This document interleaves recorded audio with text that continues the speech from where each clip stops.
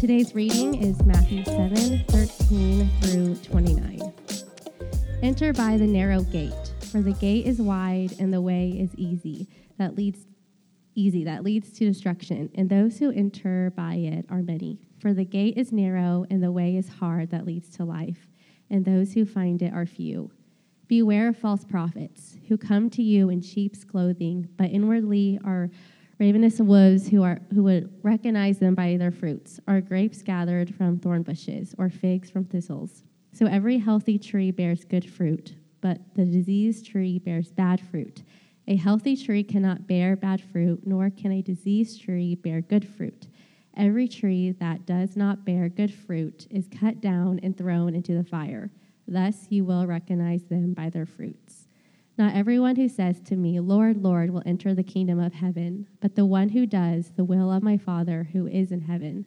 On that day, many will say to me, Lord, Lord, did we not prophesy in your name and cast out demons in your name, and do many mighty works in your name? And then I will declare to them, I never knew you. Depart from me, you workers of lawlessness. Everyone then who hears these words of mine and does them will be like a wise man who built his house on a rock. And the rain fell, and the floods came, and the winds blew and beat on that house, but it did not fall, because it had been founded on the rock. And everyone who hears these words of mine and does not do them will be like a foolish man who built his house on the sand. And the rain fell, and the floods came, and the winds blew and beat against that house. And it fell, and great was the fall of it. And when Jesus finished these sayings, the crowds were astonished at his teaching, for he was teaching them as the one who had authority, and not as their scribes. This is the word of the Lord. Thank you, Alicia. She had a big job today. That was a lot of scripture to go through. No, seriously, I'm a public speaking instructor in my spare time. I teach a couple classes at some local universities, and usually the thing that I always harp on with my students is to have a narrow topic, like you rise and fall on your topic being either too broad or too narrow. And it was funny because as I was approaching this passage this week, I'm like, Alex, this is too much scripture to cover. I'm breaking my cardinal rule.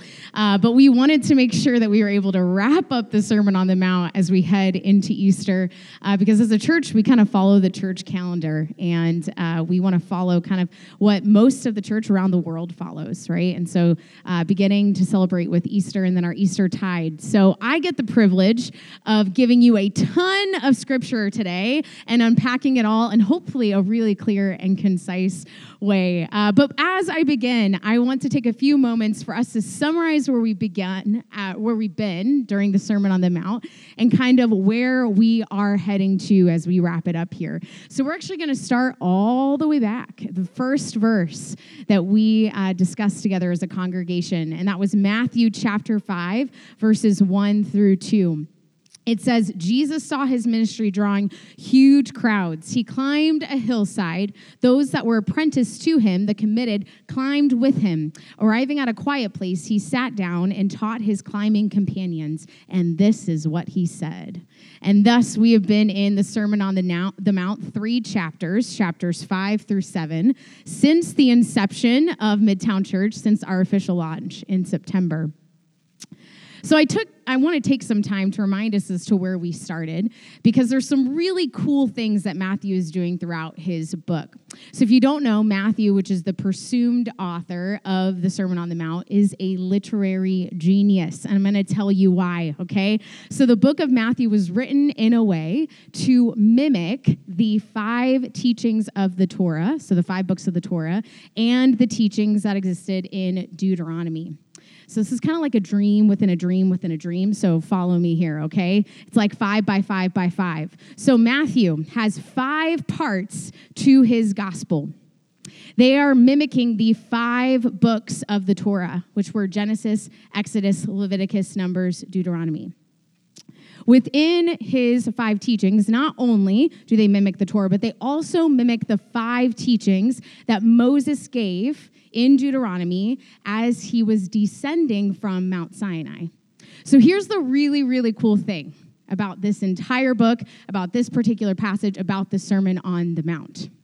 It's no mistake that Jesus climbs up to the top of a hillside to give this sermon. It's as if he's saying, I am the new Moses, like the one that ascended from Mount Sinai, as I ascend to this hilltop. I'm the new Moses. I am giving you a new Torah. You are the new Israel, or the people of God, that's us, and I'm teaching you a new kingdom. That's cool. Jesus is setting up for us a new way about thinking about life in general. So, remember, we've been asking you to keep 3 things in mind when it comes to the Sermon on the Mount. And that first one is that Jesus is teaching us what life in this new kingdom looks like, right? So that's what he's been doing throughout this whole Sermon on the Mount, being a new Moses, teaching a new people about this new Torah, right? And then secondly, we've been asking you to keep in mind that the Sermon on the Mount is not an isolated speech, but rather it's the personification or the person of Jesus himself. Now go with me all the way to the end of the Sermon on the Mount. See, we're just really going full circle here. End of Sermon on the Mount, Matthew chapter 7, verses 28 through 29. When Jesus concluded this address, the crowd burst into applause. They had never heard teachings like this. It was apparent that he was living everything that he was saying. He was living everything that he was saying. This lets us know that the Sermon on the Mount is Jesus, and Jesus embodies the Sermon on the Mount. So by better understanding the Sermon on the Mount as a community, we have come to better understand the person of Jesus himself. Way to go. That's where you've come from. So as we approach here, the end of Jesus' teaching, he gives us a very sober call to action in the form of 3 warnings. But before we get there, we have to remember our last thing, the last thing that we've been trying to keep in mind in regards to the Sermon on the Mount. And that is that we have to practice imagination as we work to apply the Sermon on the Mount, written in 1st century, to our 21st century context. So go with me here. We're going to use our imagination. I am a public speaking instructor, as I just said, and one of the things I drill into my students is to have a call to action. And you would think, after telling them over and over and over and over again about the importance of a call to action, they would all include one. But no, they do not. And here's why, okay? First of all, some people just forget and they don't prepare, right? Okay, some of you are like, yeah, I was that student. The second reason, though, is that we have a really hard time telling people what we want them to do in response to the information that we've given them. As a pastor, one of the hardest things to do when writing a sermon, and for those of you that have done something like this in the past, one of the hardest things to do is to come up with something for people to do in response to what you have to say. It's really hard sometimes. I think as people generally, we have a hard time putting into words how we want people to act. Neil Postman, a sociologist, a philosopher, knew this about human nature, and he went on a hunt to figure out why. And he wrote this book called Amusing Ourselves to Death. It's a fascinating book. I have not read it all because, if I'm being honest, it's really technical. It's a little bit of a bore, but he has some fascinating concepts in there, okay? And one of which is called the information to action ratio. Simply put, he says that information becomes important because it has the potential to create action. So information is important because it can create action. However, he argues that the tie between information and action has been severed because of the globalization of our society, specifically dating, he dates it all the way back to the telegraph. And some of you are like, I don't even remember what that was. That's okay, you shouldn't, because it existed, most likely it should everyone before you were born. But here's the thing, the telegraph was a device that for the very first time, utilized in World War I, allowed us to take information and to push it all the way across the world almost in immediate time. We had never been able to do that before. And because for the first time we could transmit information all the way across the world and then person over could get it almost instantaneously, we had severed the tie between information and action. I'm going to give 2 examples to illustrate this, okay? So here's my first example. Prior to the telegraph being invented, okay, let's say I'm a farmer. And for some of you, I know this is going to be really hard to imagine because if you know me, I cannot be any more or less like a farmer. But let's say that I am a farmer in Kansas, okay? Farmer in Kansas. I am just tilling away at the soil, whatever that means. I have no idea. And as I am farming, okay, my neighbor, Bess, from the following farm over, she gets on her horse, she rides over to my property, and she says, Cassie, which that's probably wouldn't have been my name, but Cassie, Joe's house is on fire. She gives me this information. I intake this information, and my immediate thought is, okay, I need to gather supplies. I need to go tell my family, and we're going to go and help Joe set out the fire. The information that was given to me by Bess led me to immediately act, right? Fast forward to a real-life example that's a lot more believable. It would have occurred, right, prior to the telegraph being invented, after our globalization as a society. I'm sitting in my living room. I turn on the television, or more applicably, I open my phone. I open Instagram, right? And I see a woman being carried out of a Ukrainian hospital that's just been bombed. This is a real-life example, right? We all saw the image. My heart is immediately so sad, right?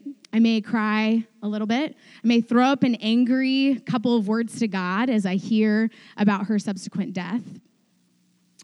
But I cannot physically act on that information in that moment. I can't treat that woman or her family like I would a member of this congregation because I'm separated by time and space. No longer is the information that I've received linked with action that I can do. This illustrates the detangling or the severed link between information and action. And although this severed link is not always a bad thing, it does precondition us to do nothing when we're given information. To simply just sit by as the information has been given to us. Unfortunately, this, in not a great way, has seeped into our church culture. For years, the commonplace thought has been, if I can simply get people to hear my sermon, they will act on it. Or in more colloquial terms, their life will be changed, right? You ever heard that before? Here's the problem. We have confused information transfer with transformation. Hear me, teaching is important. Information is actually really important. If it wasn't, Jesus wouldn't have spent a lot of his life teaching. But teaching alone is not enough. We have to both be people of information, and we also have to be people of action. Jesus understood our propensity, our human nature, to take in information but not necessarily act on it, even within his first century context. And so that's why he spends the end of his sermon giving us 3 warnings as to what happens when we do not act. And he does so with these 3 warnings, and I'll give them to you here. The first one is the warning of the broad way. This is found in verses 13 through 14. The second warning is the warning of the false prophet, which is found in verses 15 through 22.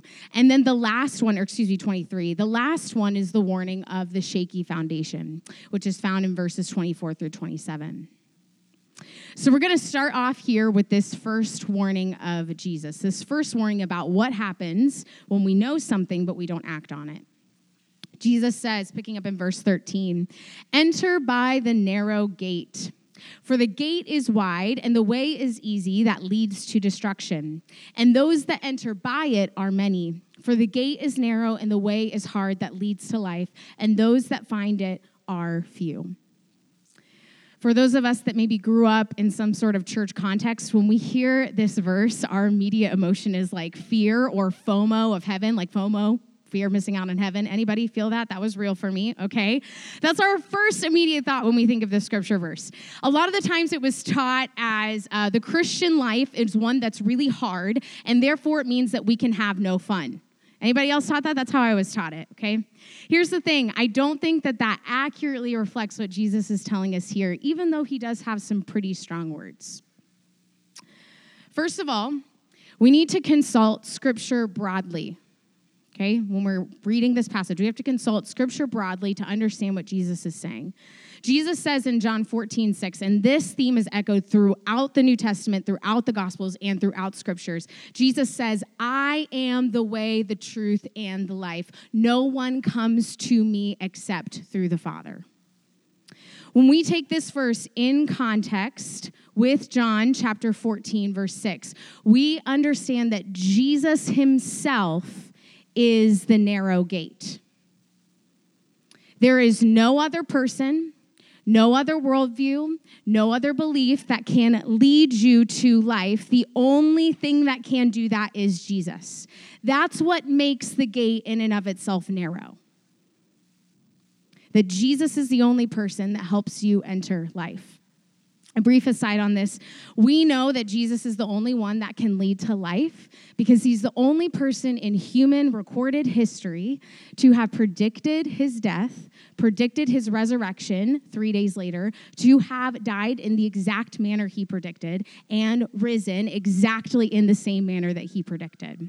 More on that on Easter Sunday. I won't steal Alex's content. But that's how we know that Jesus is the only way to life. So Jesus here is saying you have two choices. You can either choose the broad gates of this world, which are money, power, possessions, pleasure, all the things we've actually been talking about throughout this sermon series on the Mount, or you can choose me. You can choose the narrow gate. You can choose Jesus. But despite this explanation and this understanding of a passage that has a lot of misconceptions surrounding it, I'm still left with two major questions, okay? The first one is this: why does the path have to be hard? Like, I want it to be easy, right? I don't want the path to be hard. Let's address that here. As we've learned in this sermon series on the Mount, usually the right choice is not always the easy one. We've learned over the course of this series that anger is much easier than forgiveness. We've learned that lust is much easier than respecting other image bearers of God.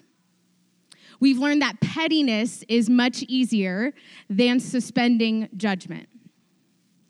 We've learned that apathy is much easier than extending the love that an individual may or may not deserve. We've learned that hating one's enemy is much easier than loving them. The broad way, if we're being honest, is much easier than the narrow way is. To borrow a Yoda-ism or a Yoda way of speaking, hard it is to act on Jesus' teachings, right? Hard it is. Eugene Peterson, in his version of the scriptures called The Message, he paraphrases verses 13 through 14 this way. He says, "Don't look for shortcuts to God." Ooh, I love that. The market is flooded with surefire, easygoing formulas for a successful life that can be practiced in your spare time. Don't fall for that stuff, even though crowds of people do. The way to life, to God, is vigorous and requires total attention. To go back to Neil Postman's information to action ratio, it is easy to do nothing with information that has been given to us. It's much harder to do something on the things that we know, to act. Here is the good news, though, because some of you are like, oh, man, it is hard. Okay, here's the good news, though. Jesus' narrow road is hard, but it's also paradoxically easy, and here's why. He promises to walk with us. So just a few verses earlier, we see in Matthew chapter 6, Jesus actually promises to take care of us. He says, I feed the birds, I clothe the lilies, how much more will I take care of you? In Matthew chapter 7, Jesus says, ask and it will be given to you. Seek and you will find. Knock and the door will be open to you. I give good gifts to my children. He promises to give good gifts to us. In Matthew 11, verses 29 through 30 later on, Jesus says, come to me, all who are weary and burdened, and I will give you rest. Take my yoke upon you and learn from me, for I am gentle and humble in heart, and you will find rest for your souls. And here it is. For my yoke is easy and my burden is light. Jesus does not promise us that the narrow road will be easy, but he does promise to walk with us on the road. The second thing that bothers me about this passage, if I'm being honest, is that Jesus says few will enter the kingdom of God. And as a pastor, that's really worrisome because my whole life is about many entering the kingdom of heaven, right? And so, again, we have to look at this particular text in the context of Scripture broadly. And when we do so, we realize that Jesus is using a hyperbolic statement here. He's using a rhetorical device, okay? He's trying to get our attention, to help us wake up, to not make some assumptions about the decisions we've made. So when we examine this within Scripture broadly, we see in Matthew chapter 8, verses 11, that many from the east and the west will come into the kingdom. Jesus says many will come. Later on in Matthew chapter 20, we see Jesus describing his death and resurrection and all that will take place as a result of his healing power. And we learn that Jesus liberates many from captivity. We see over and over again in the Gospels the word many being used when it talks about those entering the kingdom of God. And so if that's the case, I'm led to believe here, along with lots of different thinkers and scholars, that Jesus is using this statement to force us to ask the question, am I on the narrow path? Am I part of the few or am I a part of the many? He's asking us to wake up a little, to not make some assumptions about the decisions that we've made, to ask ourselves, have I made the easy decision here? Do I find myself taking a shortcut from the narrow path onto a broad one? He's using a rhetorical device here to say, examine yourself. Take stock of the decisions you've made. So Jesus warns us against the broad way, and then now we're going to transition as he warns us about the false prophet. You know, in our context, the word prophet's not one that we use really ever, right? That's not a normal word in our vocabulary. And so it could be better understood, this passage could be better understood as false preacher, false pastor, false teacher, false writer, or false podcaster within our context. Jesus says in these verses, he says, watch for these false prophets. And then he gives us a guide in the form of 3 tests to discern a false prophet from a true prophet. So we're going to go through these tests together. I know I'm going fast, but we got to get through this, okay? So first test, here we go. The life test. Jesus says, picking up in verse 16, you will recognize them by their fruits. Are grapes gathered from thorn bushes or figs from thistles? So every tree bears good fruit, but the diseased tree bears bad fruit.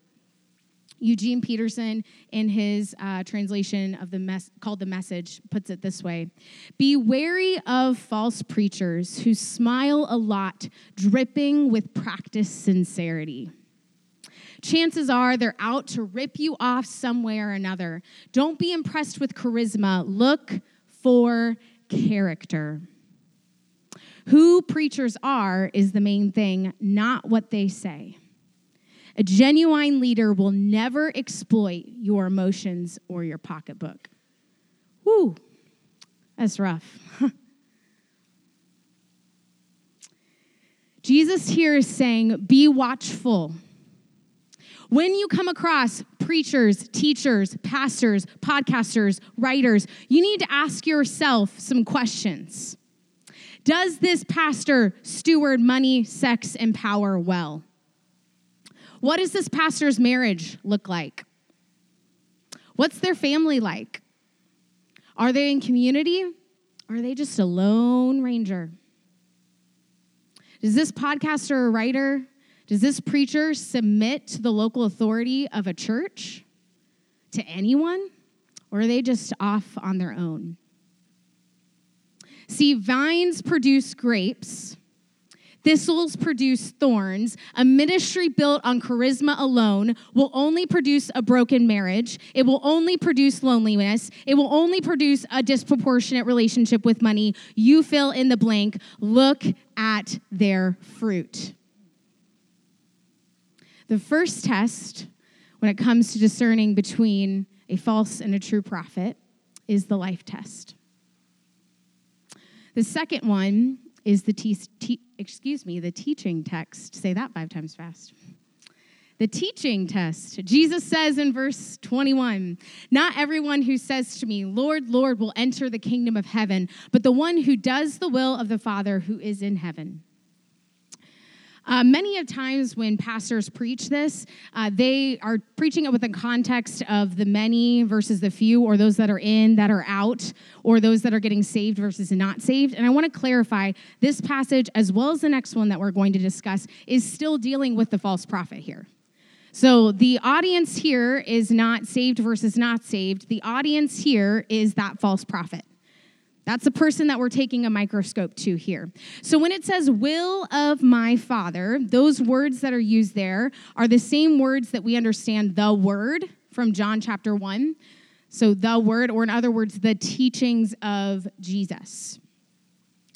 Therefore, when conducting the teaching test, the life test, then the teaching test, you need to ask the question, is the prophet teaching the content of Jesus? Are their teachings in alignment with scriptures, specifically the words of Jesus in the New Testament? 1 Timothy chapter 4, verse 16, Paul addresses Timothy, a fellow pastor, and says to him, watch your life and your teachings closely. Persevere in them, because if you do, you will save both yourself and your hearers.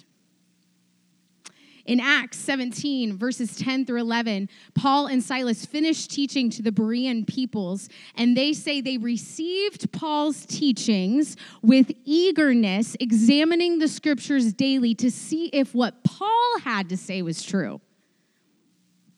See, if Paul instructs Timothy to watch his teachings, if the Bereans even examine Paul's teachings, who's supposed to be one of the greatest pastors in all of church history, then how much more should Alex, Amanda, and I, and whoever else comes up to this stage to speak, examine their teachings? How much more should you, as a community, examine the scriptures to ensure that our teachings are in line with Jesus? Here's the deal. As hard as this pastoral team works, and I promise you, we work so hard to steward the teachings of Jesus well. As hard as we work, we will not always get it right. That's actually the beauty of the church, that us as a pastoral team, we submit to you as a congregation to, like the Bereans, take our teachings and examine them in light of Scripture, to hold us accountable. Test, I give you permission. The Scriptures give you permission, but I give you permission. Test what we have to say in light of the Scriptures. And then give us grace when we are in need of learning. The test goes beyond just Alex and Amanda and I, because we live in a globalized society where we hear teachings from people all the time. The next time you're listening to a podcast or reading a book or even listening to another teacher, you need to ask yourself a very simple but profound question. Is this person's teachings moving my heart to obey Jesus' teachings? You, as a community member, as a Jesus follower, need to learn to know the scriptures, Jesus' words, so well that you can spot something off from a mile away. because false prophets are like wolves in sheep's clothing. They're hard to spot. So first, we have the life test. Then we have the teaching test. And then finally, we have the relationship test. Jesus says in verses 22 through 23, "On that day, many will say to me, 'Lord, Lord, did we not prophesy in your name and cast out demons in your name and do mighty works in your name?' And then I will declare to them, 'I never knew you. Depart from me, you workers of lawlessness.'" Again, these two verses, we're not talking about who's in on who's out. We're not talking about salvation here. Jesus is actually addressing those who claim to speak on behalf of him and actually do not have a relationship with him. See, as important as good fruit is about having a good character, as important as teaching the scriptures, as teaching Jesus' words correctly are, Jesus says it's not enough. You have to have an intimate, a real relationship with me. See, knowing about God and knowing him are not the same thing. A true prophet knows him in a very intimate way. You know, prior to becoming a full-time pastor, I would hear about pastoral failures, whether those be moral failures, financial failures, whether those be just mismanagement, whatever that looks like. And I would think, I would never do that. No way. Not me, God. I would not do that. Count me out, right? And in my very short time being a full-time lead pastor of a church, I have heard story after story after story after story after story of pastoral failure. And I have to admit, my response is no longer, thankfully, my response is no longer, "Lord, I'd never do that." It's, "God, help me. Jesus, may that never be me." And here's why I know I am one simple, very small decision from taking a shortcut from the narrow road to the broad one. All it takes is one little moment when I decide not to follow the ways of Jesus and my own vain, selfish ambition for me to say, "Oop, I took a shortcut." In the words of biblical scholar Scott McKnight, when confronted with this passage as a pastor, my first inclination should be to turn the text into a mirror, to ask myself, does my public life, as admirable as it may look, reflect my private life?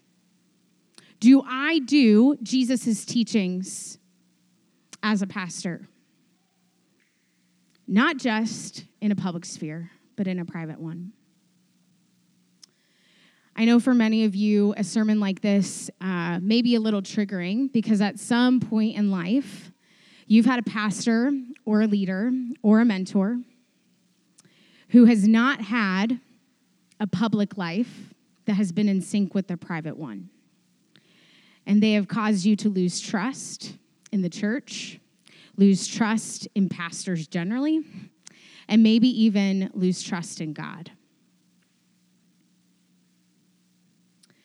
And for that, my heart hurts deeply. It hurts not only for you and the situation, it hurts not only for that church community, it hurts for the pastor, it hurts for the effect that message has had on those that don't know Jesus.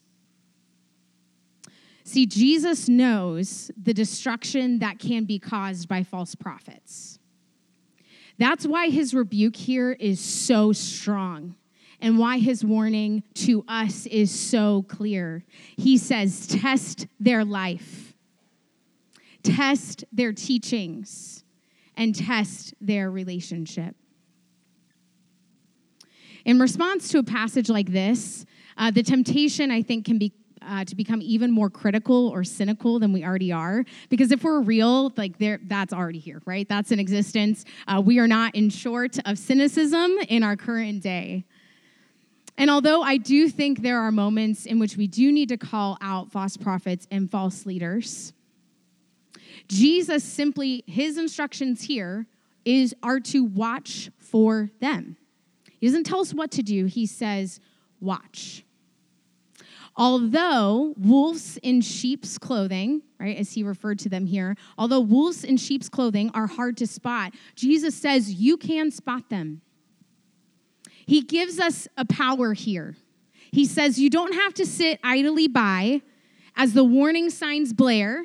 You don't have to simply sit there and watch, intake the information. You can be alert. You can pay attention.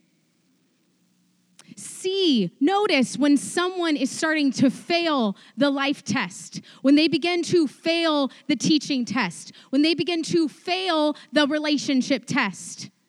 Take notice. Be watchful. Don't let your guard down.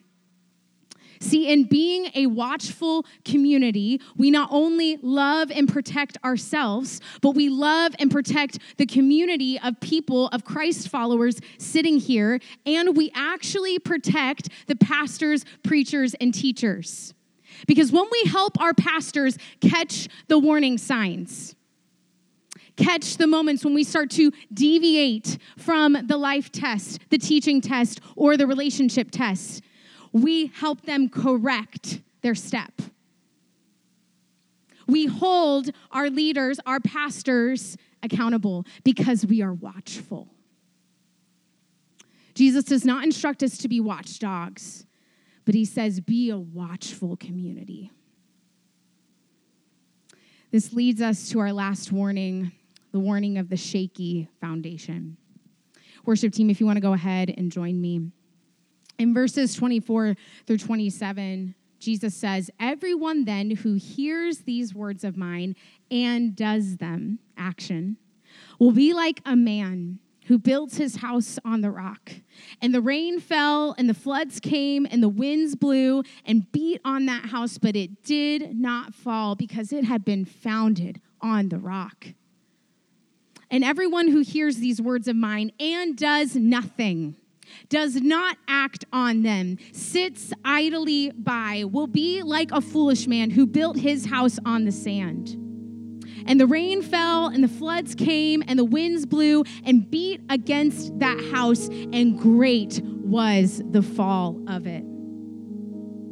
Eugene Peterson paraphrases it this way in the Message: these words I speak to you are not incidental additions to your life. The Sermon on the Mount is not an incidental addition to your life. It is not a homeowner improvement to help your standard of living. It is foundational to who you are. Build a life on that. The meaning of these verses is pretty clear. Build your life on the Sermon on the Mount. Build your life on Jesus. Build your life on his teachings. What is the foundation of your life? Is it Jesus? Or have you built your life on something else? Have you built your life on a pastor who's a work in progress? Have you built your life on a church that will inevitably, at some point in time, fail you or hurt you? Have you built your life on a job? Have you built your life on possessions? Have you built your life on a political party? Have you built your life on the American dream? Or have you built your life, your house, on the firm foundation, the only thing that will stand the test of time, that will stand those storms? Jesus. In this last and final warning, to summarize the entire Sermon on the Mount, Jesus says it's not simple enough to hear my words. You must act on them. You must build your life on me. See, all three of these warnings, the warning of the Broadway, the warning of the false prophet, and the warning of the shaky foundation, concern what happens when we hear something, but we don't put it into practice. Our spiritual practice is a really simple one this week because this whole sermon is based on action, right?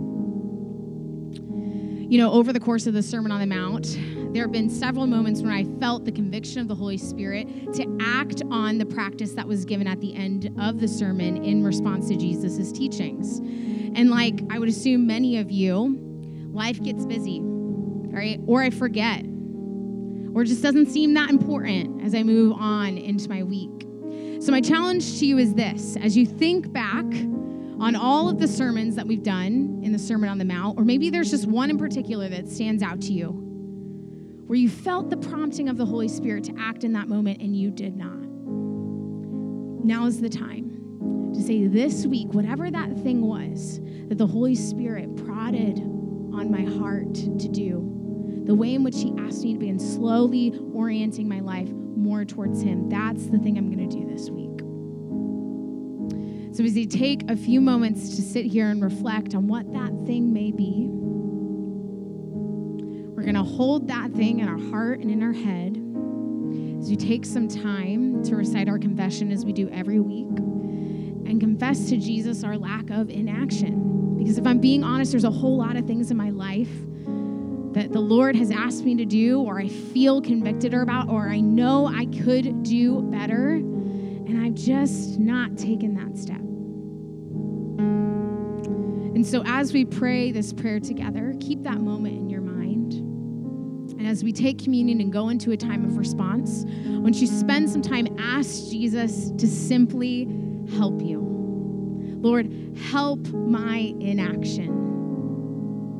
Lord, help me to take the information that you have given me time and time again and to put it into practice once more. Let's pray this prayer.